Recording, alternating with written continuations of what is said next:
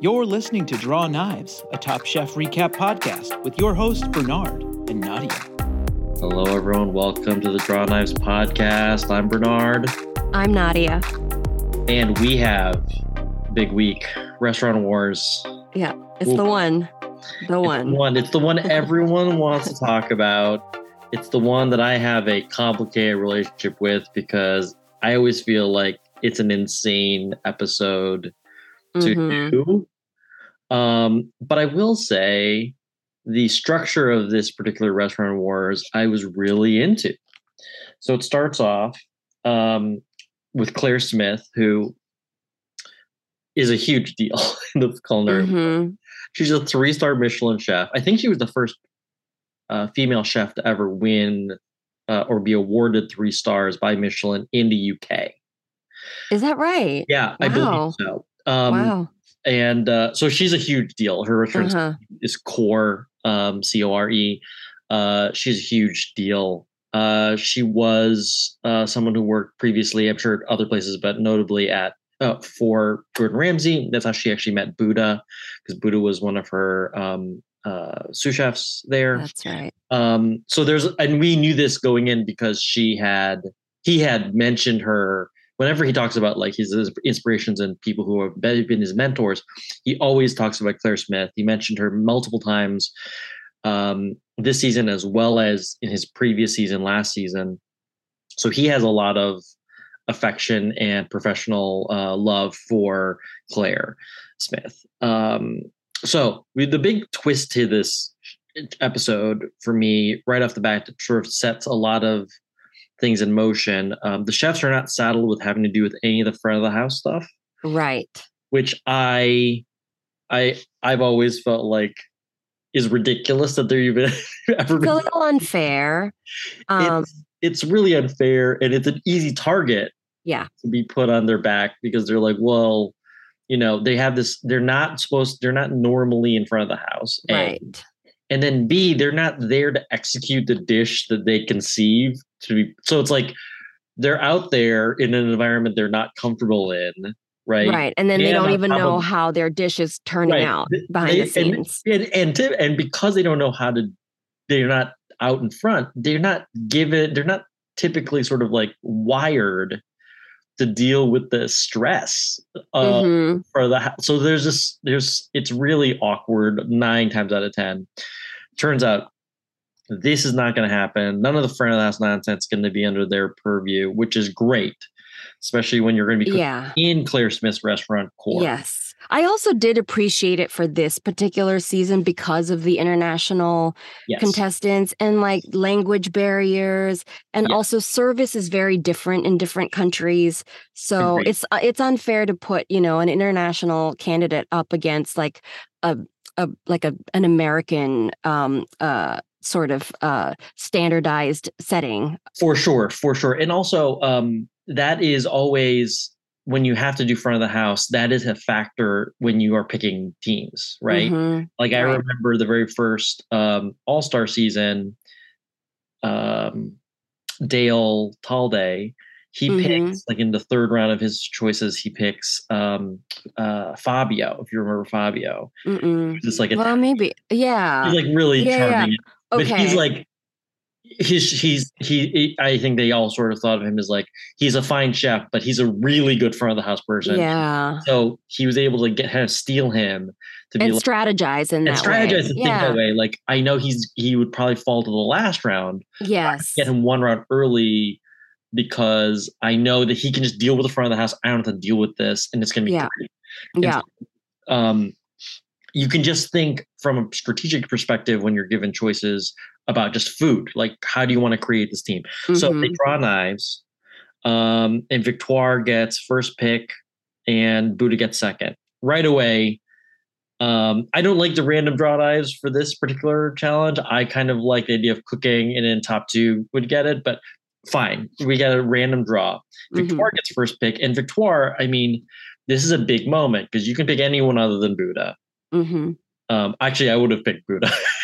Right? Yeah. but not given Buddha. She has, I think, a choice of 2 people personally. She picks one of them.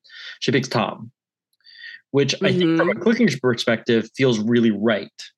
For her. But, yes, but I feel like for chemistry, not sure he's the right call.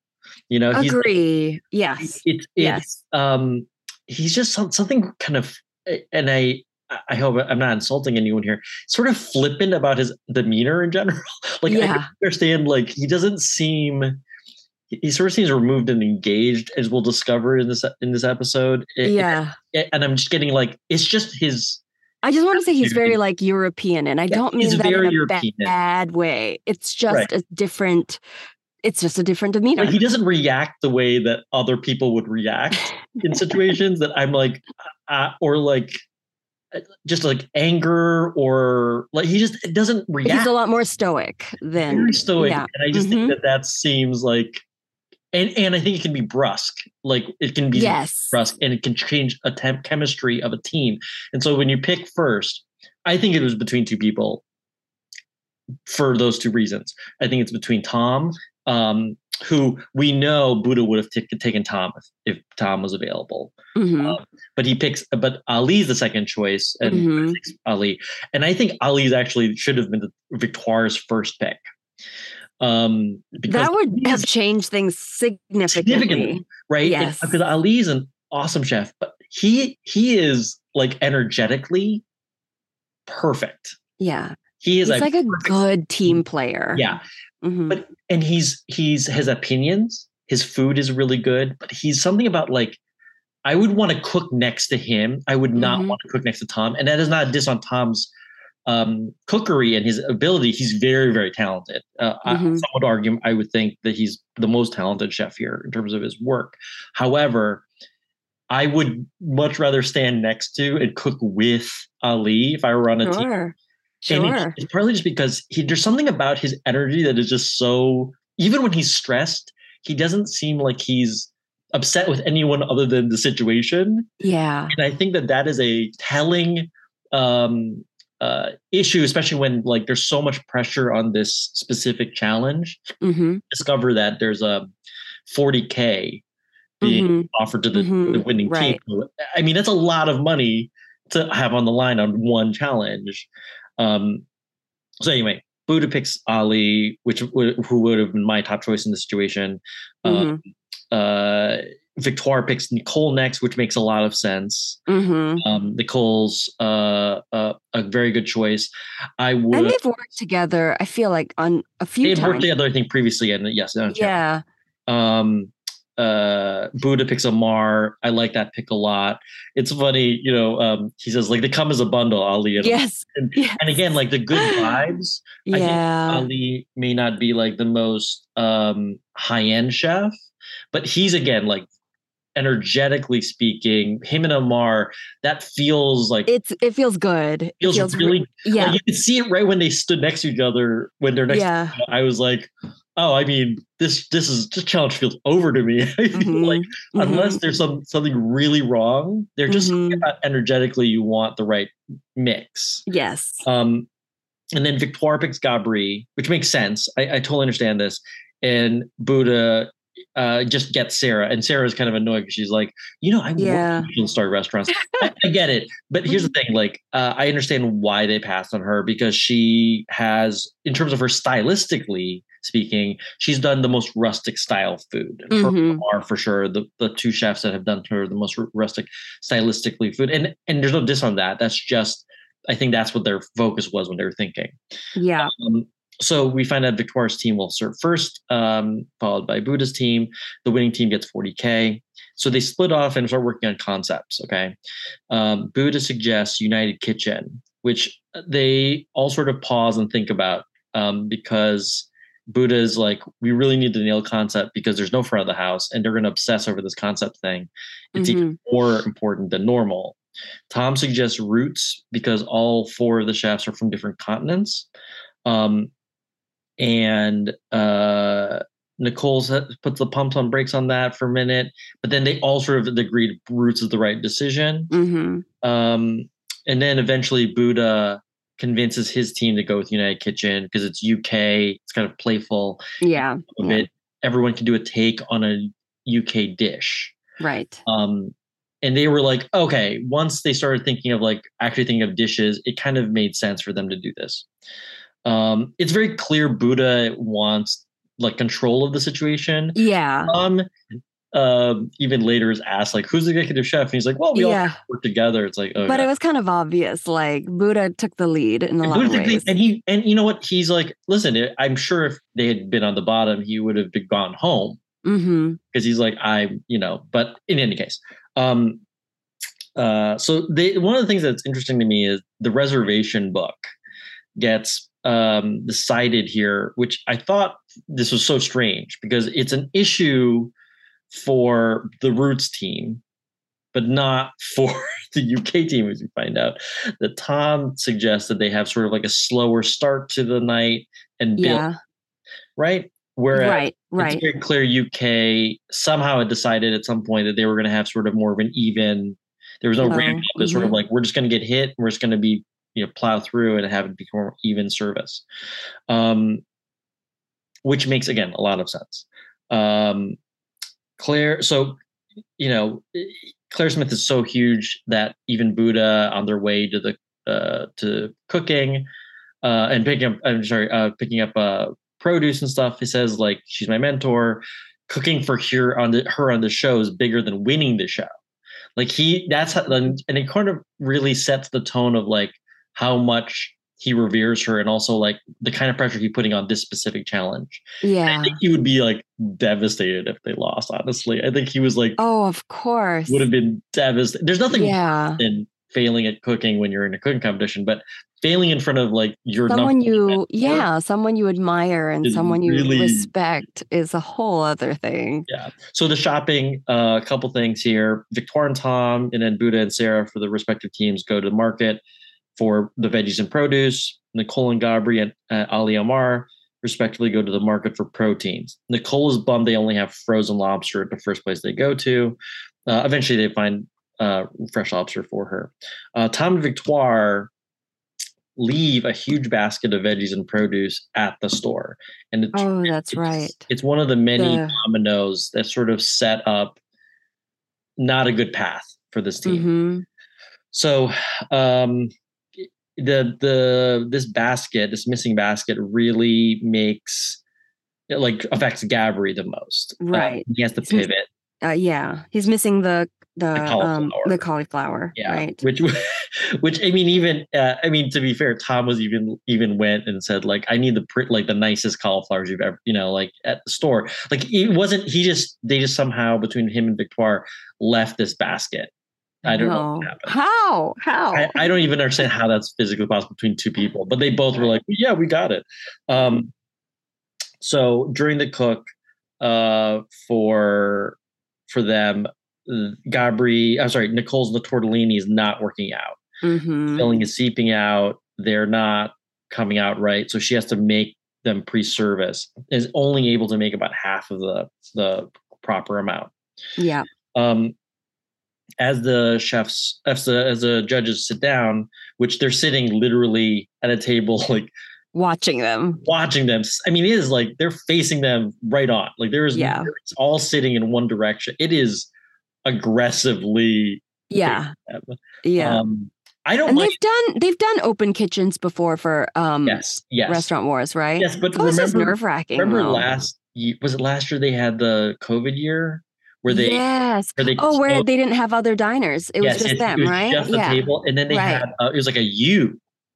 Yes, it was like a U. Yeah, like you can't. There is no hiding anything. Whereas this is like okay, and on top of it, there's other diners in this restaurant, right? But it's aggressive, and you're cooking not only just for the judges, but also for the 3-star Michelin chef you're in her kitchen. It is so nice watching this. But the twist is there's a food critic in the I love it. In the room. It's like a scene from The Bear. No, it's Jimmy. I apologize for mispronouncing this if I do. Famu Rewa. He's delightful, as we discover. Oh, yeah. Loved him. And of course, they're like, I'm so curious. All the judges are like, I'm so curious what the food critic is going to say. Of course, he basically just parrots everything they had already said in every, and is actually very nice to all of them. Yeah. So Tom is, I guess, the chef of this group of Root. Nicole's energy as she gets more stressed is more curt and just more harried. There's a point at which, because of the way they developed their restaurant book in terms of the way seating happened, there's a point where she has to fire 18 pastas. Yeah. Which is just, I mean, she won't play more than 6 at a time. It's crazy. Yeah. She's getting super frazzled, and it's like they can see it, and they're wondering why it's taking so long in between the 2 dishes. So let's go through the courses. So first course, we have Tom. He did the leek and the chestnut, which is confit leek with leek veloute, black garlic chestnut puree. Dish looked beautiful. Who doesn't love a dish that's veg forward like this? Yeah, it just looked like a beautiful start. Yeah, great start. And I think, I mean, if you can make a leek sing, that tells you a lot about the chef. Next was this. There's a long pause because of this situation with the tortellini that Nicole had. That there's a really big pause for that between first and second course, but they finally got it out. And it's a shellfish, tortellini, lobster, king prawn, and vermouth beurre blanc. There's general consensus from everyone, including random diners, that it tastes fine. The flavor is very good. Yes. But they had issue with the pasta. The pasta, yeah, the thickness of the pasta, as well as the shape of the tortellini. Like, I think Claire Smith says something along the lines of, like, it's not the prettiest tortellini I've ever seen. And it's partly because it didn't set, right? Like, it just got formed, minutes before then, as opposed to, and Nicole admits, like, I don't know why I didn't put, make a roll of pasta so it's easier for me if I needed to make another last night. Anyway, third course is Gabri. Given that he had to pivot without having cauliflower, I was really impressed with this dish. Poached sea bream with black utape and trout caviar. They said this was delicious. They thought that the sauces were a little muddled and would have having another texture. Because visually it just looked. I'm sure it tasted delicious. Visually, it just looked a little like one note. And I wasn't sure what was going on in there. It looked very murky. It would have been nice to have like the cauliflower, right? It would have brightened up the look on that dish, and I'm sure it would have obviously added more subtle, just like more volume to it, in terms of the way it looked. They did a palate cleanser. Gabri did this palate cleanser, which they all love, the grapefruit and citrus sorbet. I'm not a huge palate cleanser person, but I'm not either, I guess. But it's also been a while since I've been offered a palate cleanser. I was just about to ask, like, when's the last time you went to a restaurant? I know. Palate cleanser. It's been. I couldn't even tell you. Is it the 1980s? Right. Yeah. It's very like it strikes me as very like right. Yes. No, who does that anymore? I don't know. I just. But that being said, like, if someone were to offer me a palate cleanser today, I'd be like, it just feels like you're adding time in when it's not. I mean, it has to be a really leisurely dinner. But anyway, whatever. So fourth final course is Victoire, tiramisu my way, rice flour cake with mascarpone and plantain cream. Again, they thought that the dish was good. I think that it failed in terms of, like, she didn't really explain that she was using it. I mean, she did, but it didn't feel like it merited the thread. Like, the big issue for the entire meal was they felt like 4 different courses that were in no way connected. And, when you're making a restaurant, they need to feel in some way connected, There's this restaurant that doesn't exist anymore. I can't remember the name of it, in LA. It was in like a strip mall, but this chef, I believe they got a Michelin star. I can't remember the name of the chef, but he did a tasting menu, and every course there was one element that would tie to the next dish. So it felt very much like, oh, we have onion in this dish, the onions in the next dish, and then the next, and it felt like kind of like a relay race in terms of a baton being handed off. And so as a result, like you never felt from people I know who've eaten in that restaurant, you never felt like it was random. Lost. It felt connected, and yeah. This I mean, it's hard because again, like any restaurant that you go to that does a sort of tasting menu has spent days, months, weeks working on these things, and these people are given such a short amount of time to figure out this part. It's very frustrating. So second restaurant goes up, and it is UK. It feels crazy. The way that they make it out pre-service, that they are like just kind of behind, between Ali specifically for one of his elements in his dish, as well as Buddha. They just feel like they're never going to get ahead of it. It makes me really nervous for them. What is the time lapse between like the first restaurant and it has to be the same day? That's what it feels like, but then I'm also like, it felt like one was lunch. What a quick, yeah. But it felt like, because they had to clean up between the services. It's not like they wreck the kitchen and then leave. It felt like lunch and dinner. Yeah. It felt like they gave them enough proper time, maybe it's like a 3-hour break between, I don't know. But it was definitely the same day. Like I think so, because the judges were wearing the same clothes. Yeah. Right? I'm sure it was just a break of like 3 to 4 hours, Right.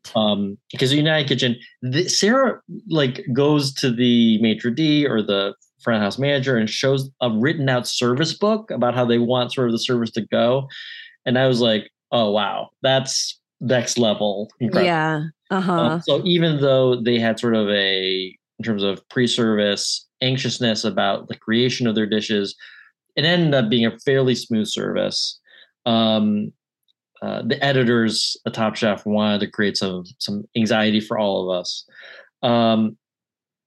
So let's go through the dishes. First, and again, these are what the UK United Kitchen, what they decided to do was sort of plays on English dishes, UK, whereas Roots was inspired by each of their own personal culinary backgrounds. Right. So UK, Buddha was first with a full English breakfast. He did a coddled egg, bread, black pudding, truffle toast, and tomato tea. I love the idea of all of that. This is amazing. And just so Buddha, so smart. And just like, I mean, what a way to start a meal. I mean, this guy. Yeah. And that tomato tea, like, I don't know. Like they poured it into a wine glass and it just, I mean, it looked like wine, but like the minute, like, the diners like put it to their noses, it's just like, everybody's just like, oh, like, everybody's transformed. It's really incredible that he really considered all the elements that go on a English breakfast. He loves an English breakfast. And this was really an homage, a proper homage to it. The tomato was like my least favorite part of the English breakfast, and I was like, I love the idea of having it be a drink. Yeah. Yes. And also like it's forward thinking, but also what I love about it isn't just like he didn't puree tomatoes and was like, there you go, tomato juice. Like, no, he actually thought about like, how do I make this completely elevate and unique and just they all freaked out over it. The only criticism I think that was made was like that they felt that Claire Smith thought that the black pudding was a little crispy. But whatever. You just have to find something. Second course was Amar, who, can I just say, Amar was running the pass. Amar's energy is perfect for pass. Yeah. Because he's organized, smart, and calm, which are the three things you need when you are at the pass. So his dish, he does a scallop tartare with vadouvan and pickled vegetables, which on paper looks amazing. I was really nervous about this dish because the idea of doing tartare, which, someone like Tom who obsesses over all fish that's raw being as cold as possible, with a warm butter, Vadavan butter. Yeah. I was like, this could be disastrous. Yeah. Yeah. Weird to say the least. Weird. And it's funny, they all admit that's true. They all thought that was strange, and they all loved this. Yeah. Thing. And that's such a win on Top Chef when like all the judges are thinking like, oh, what? And then they try it and then they're like, wow. Well, and that's I actually think something that this team really benefited from Buddha here. Buddha, I'm sure, was like, I don't know about that, and then had it and was like, okay, here's how we can make this. And he even says like, you got to make sure that the butter is warmer because you don't want it to solidify. It's like little things like that where I'm like, hey, there's always has to be someone who's really thinking about like the judge's experience in particular, and and what they're like by the time it gets at the table. Yes. Yeah. Third course was Sarah. She did a Cullen skink, which is a leek wrapped cod, potato, smoked onion. They loved this dish. And it looked gorgeous on top of it. So Sarah, getting some validation for being chosen. I also really like the name Cullen skink. I know. Like, who comes up with these? I know. Really like good. Welsh rare bit. Like, right. Where are these everything names? There's a famous quote from someone where it's like, all English food is based in a dare. And so, yeah, I believe that. Fourth course was Ali. He did a lamb loin with freekeh and apricots, and also did a Cornish pasty, braised lamb wrapped in phyllo dough. This was not nearly as successful as I think Ali would have wanted it to, for various reasons. One of which was he had to make the pasty essentially a la minute, because of the humidity in the room. So the plating was a little wonky in terms of like actual plating for this dish. He became so obsessed with this dish that he did not notice that his sauce had over reduced, so he didn't have enough of it. Yes. So what ended up happening to the judges was that they got some, but he couldn't, to make it through the service, he couldn't actually give them too much sauce, and all were like, we wish we had more sauce. Yeah. And that's what brought Tom back into the kitchen, right?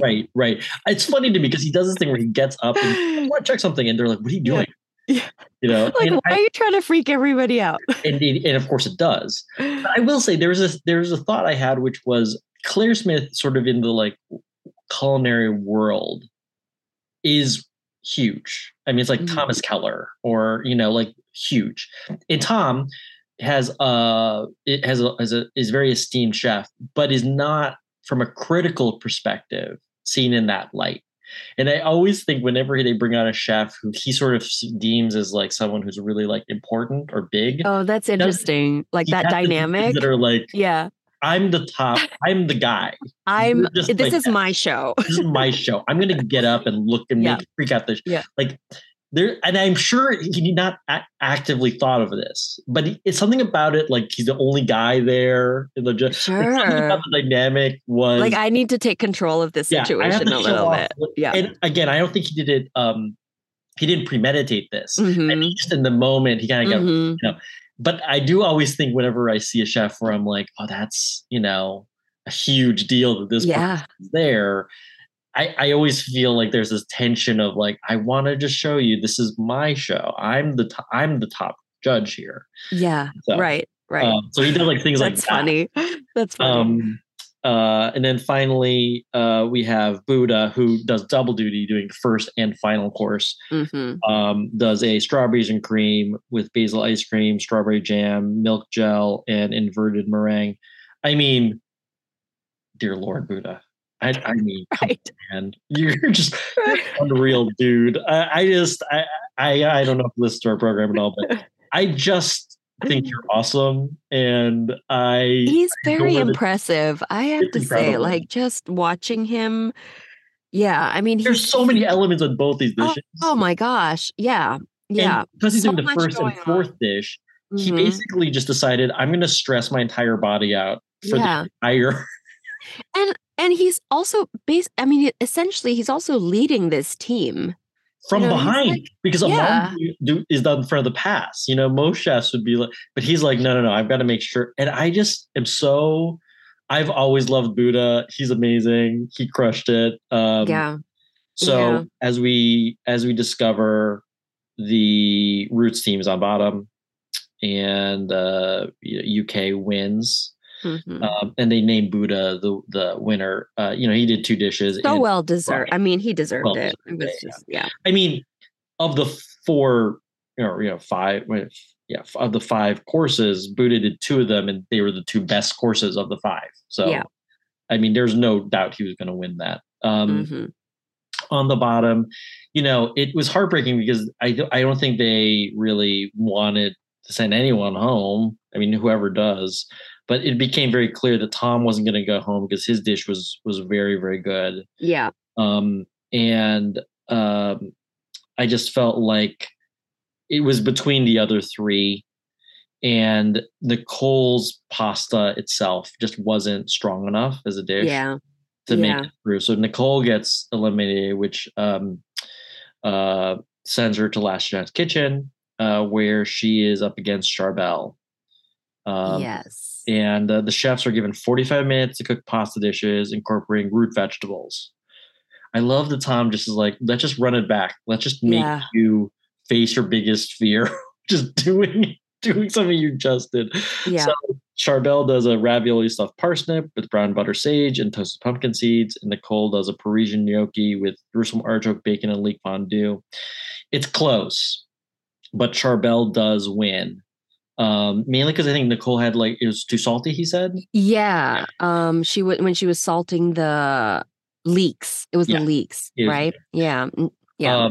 It's sad because Nicole is a very, very good chef. And it was one of those stupid mistakes too, where she was like, I should why did I put so much leeks on the plate? It could have just been a little bit. Yeah, it could have been more of a garnish.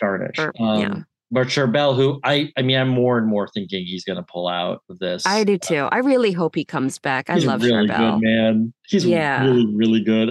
And the fact that he's shown his ability to do well in these shorter challenges versus, versus these elimination challenges. I mean, he had one bad cook and it sent him home. I feel very, very positive about him going forward, especially because I think that, people like Gabri and Victoire, I'm not certain will do well in an LCK end up there. But I mean, I feel like Charbel she has to be the odds-on favorite to come out of LCK. Yeah. Did you see the preview for next week? Where are they going next week? Remind me. I did see it. It's Indian food. Oh, that's right. They have the what do you call with all the little like a thali plate or something like that. Yeah. Oh boy. Oh and dear. I'm like, this is going to really. Well, you know what? I mean, at least they're all in it together. No. Right? It reminds me of there's a which episode was it or which season was it? I can't remember. It was 4 or 8, but they actually cook. The chefs had to cook dim sum. At a dim sum restaurant, a dim sum place, and it was disaster. It was disaster. But they were all sort of in it together, because they got too chefy about it, right? They're in the same way, I feel like when they're all given sort of the same challenge of you have to hack or deal with this specific cuisine, that is a big ask, and I am nervous for someone like Victoire.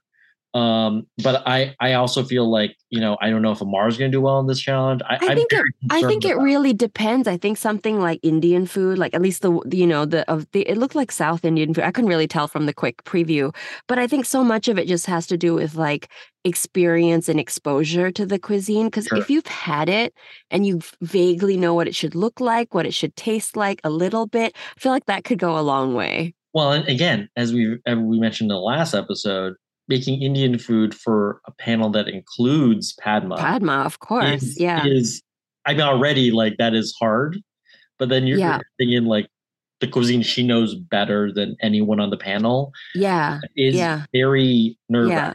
I think it's going to be surprising because even like you think about like someone like Tom, who's from Germany, who you don't think would have had a lot of exposure to Indian food, but he's made a few things here and there, and he made like a Sri Lankan, It's all about conception, right? Like someone's going to make a mistake of like, I shouldn't have decided to make this dish. Like it's all about what dish they end up picking and doing. I'm curious how they all end up divvying up those sort of decisions. Right. Maybe there is no, they're just like, you have to cook Indian, pick whatever you want. I'm curious about that. But I'm excited. It's going to be a good one. It reminds me of like street food in terms of like, like these are not, a lot of Indian food doesn't sort of from a visual place look like super appetizing in a classical sense, but like because it's like usually one color. That's not, it isn't because it's not delicious, just because it's usually just like a protein in a sauce with rice. It's like delicious and like very satiating. Yes, it's not like visually like it's a stew, so it's like have it sort of texturally and visually like colors and stuff. So very excited to see what they're going to do with it. I am nervous for all of that now. Me too. someone takes this too lightly, and it's going to be such a mistake. You're right. I mean, even like who knows? I mean, like everyone, Buddha included. I know, and you think again, like these are the sort of things where like someone like Buddha, he has to really, especially given how he did in that the family dinner challenge, he really needs to be humble about the way he approaches this. And be like, okay, I really not get too chefy and like I gotta just keep this. They just want to. It's all about the flavor in this specifically. I think. I'm curious what they're gonna have them do. All right, we'll see you next week, everyone. All right, thank you. Bye. You can show your love for the Draw Knives podcast with a rating and review on Apple Podcasts and Spotify. You can also share this on social media or send this episode to the top chef fans and foodies in your life.